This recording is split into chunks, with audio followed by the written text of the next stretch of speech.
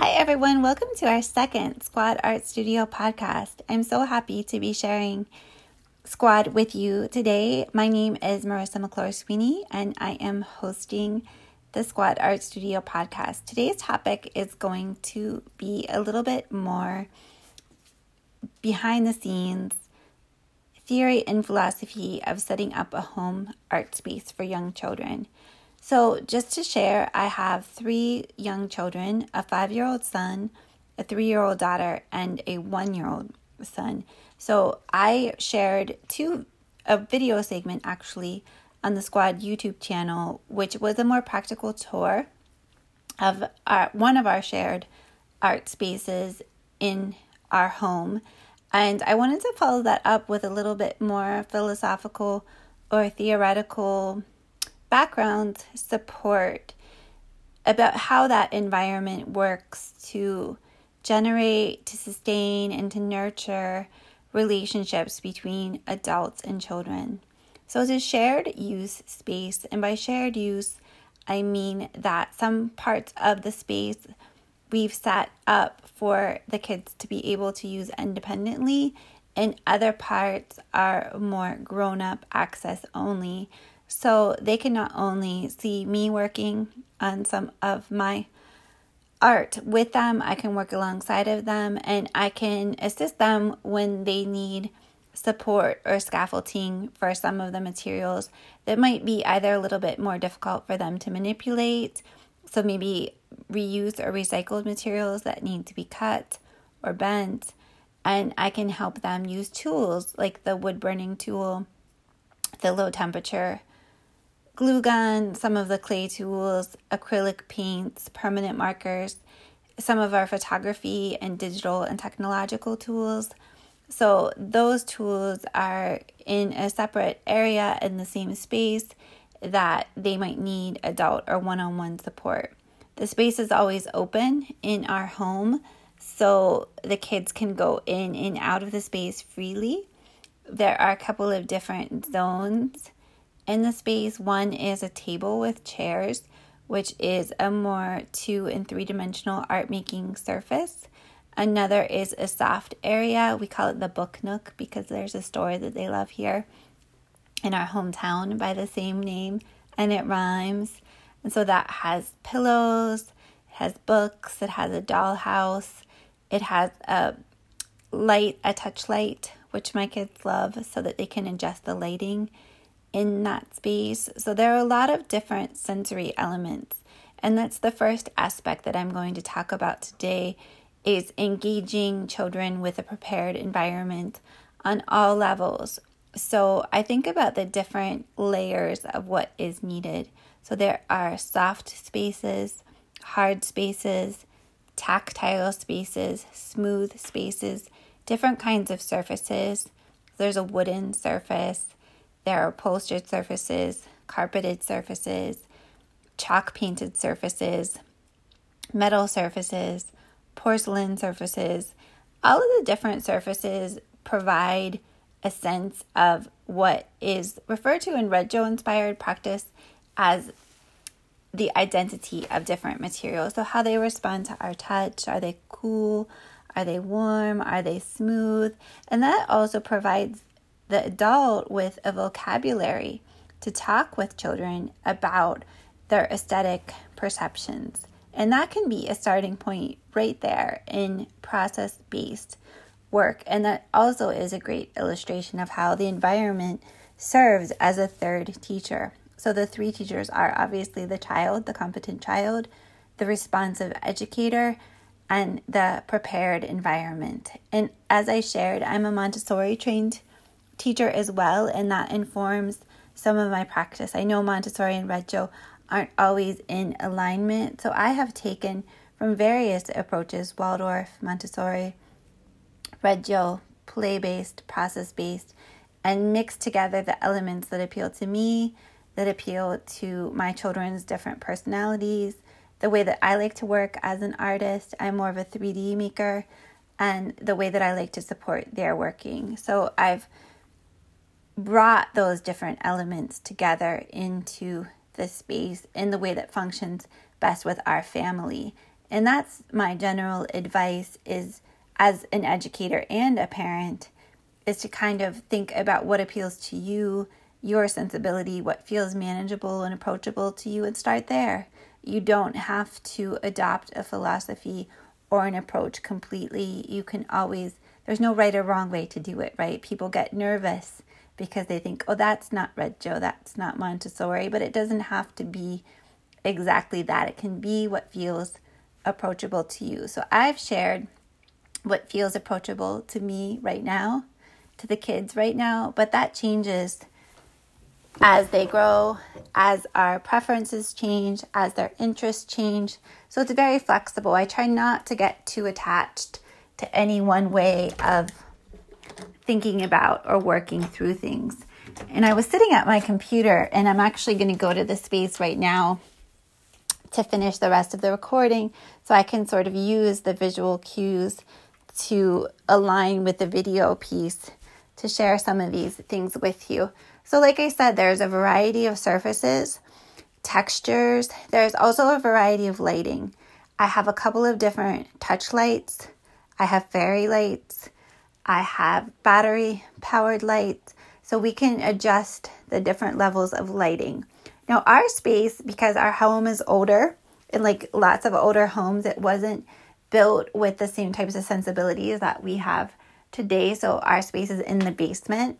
There are some half windows, but they don't provide a lot of natural light. So most of the lighting that is in the space is done with lamps. I really prefer lamps and battery powered and softer light. I think that that's really nice. I also do have a light table that the kids can use, as well as a Buddha board that provides a different kind of light experience.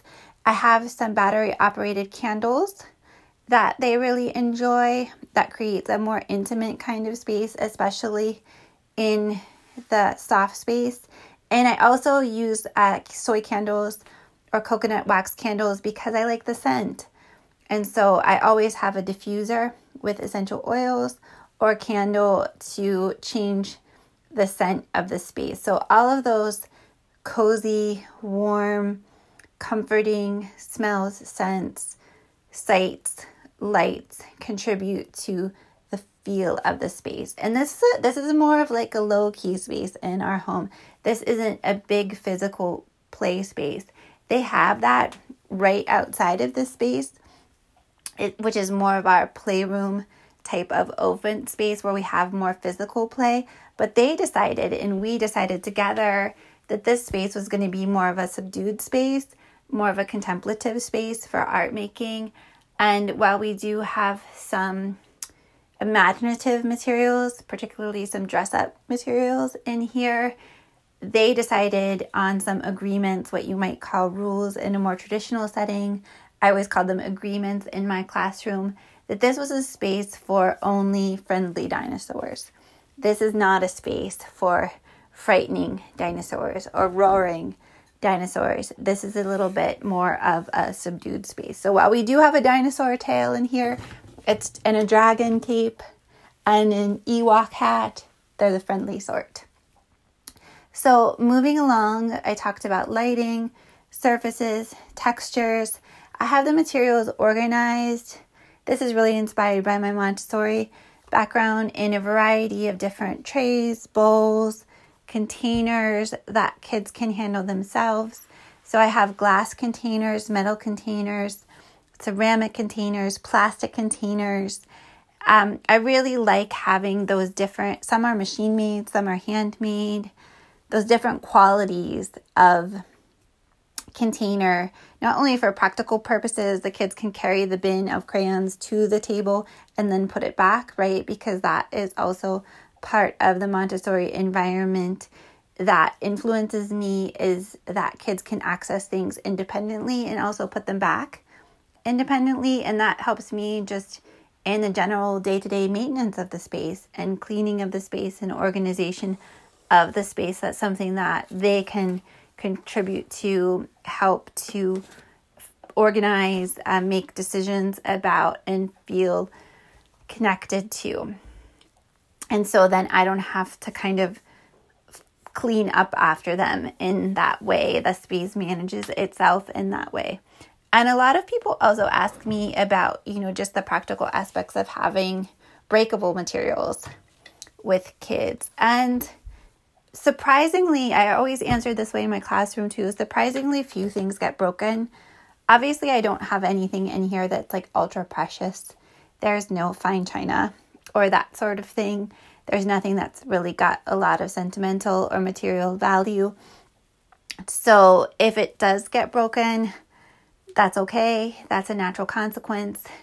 We have a dustpan and we can clean it up. And, that is just part of the identity of that material, is that it's breakable, or sometimes we'll recycle it and make it into another art piece. I tend to kind of keep things in that way if they're safe to be reused.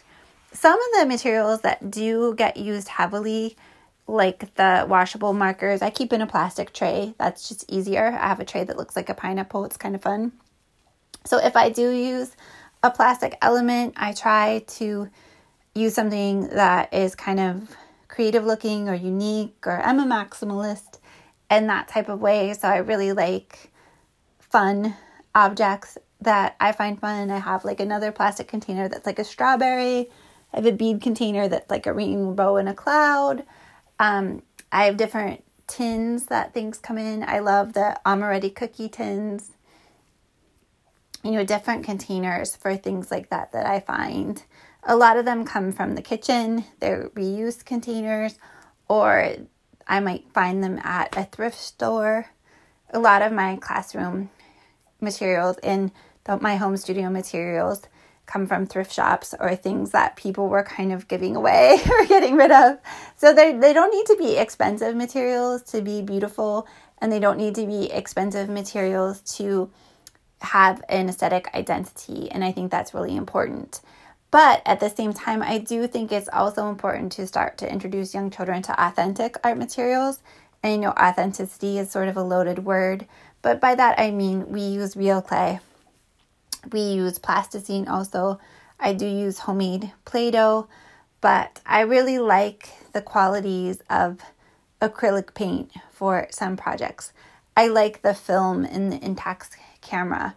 So in a smaller scale, I know some people are intimidated by using some of those types of materials with your children, but they can be really responsive and really vibrant and really spark their interest and be something different than what they've experienced. So I would encourage you to try a new material. See how it goes. Have a safe space in your home where you can have that exploration.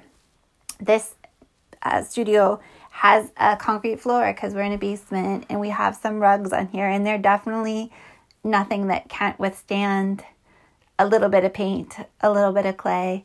And that's another learning experience too, right? Cleaning something and maintaining a space. So that's a great responsibility for kids to start learning how those types of things work together and how an environment responds to them and how they impact the environment. So that's a bit of an introduction to our prepared environment, our HOP studio space. I always work with children to name the space. That's part of the ownership that I think is so significant. This space was supposed to be called Hopscotch Studio, but we didn't have enough letters to make the full sign. So it's the HOP Studio, which I think works perfectly. So I'd love to know, let me know in comments, questions, either here or on our social media pages, what other topics you'd like to hear about in the podcast. As you all know, or maybe should know, I'm a full-time professor of art education. I'm assistant chair of the art and design department at IUP, and I'm also a mom of 3 young children in a family with 5 children. So I'm pretty busy, but I want to update this as much as I can, and I really enjoyed sharing with this community and hearing from you, and I look forward to talking with you more soon. I would love to see also photos, videos, images of your art making spaces. and the creations that you and the children with whom you're in relationship as a parent, a caregiver, an educator, make in those spaces. Have a wonderful week. Bye.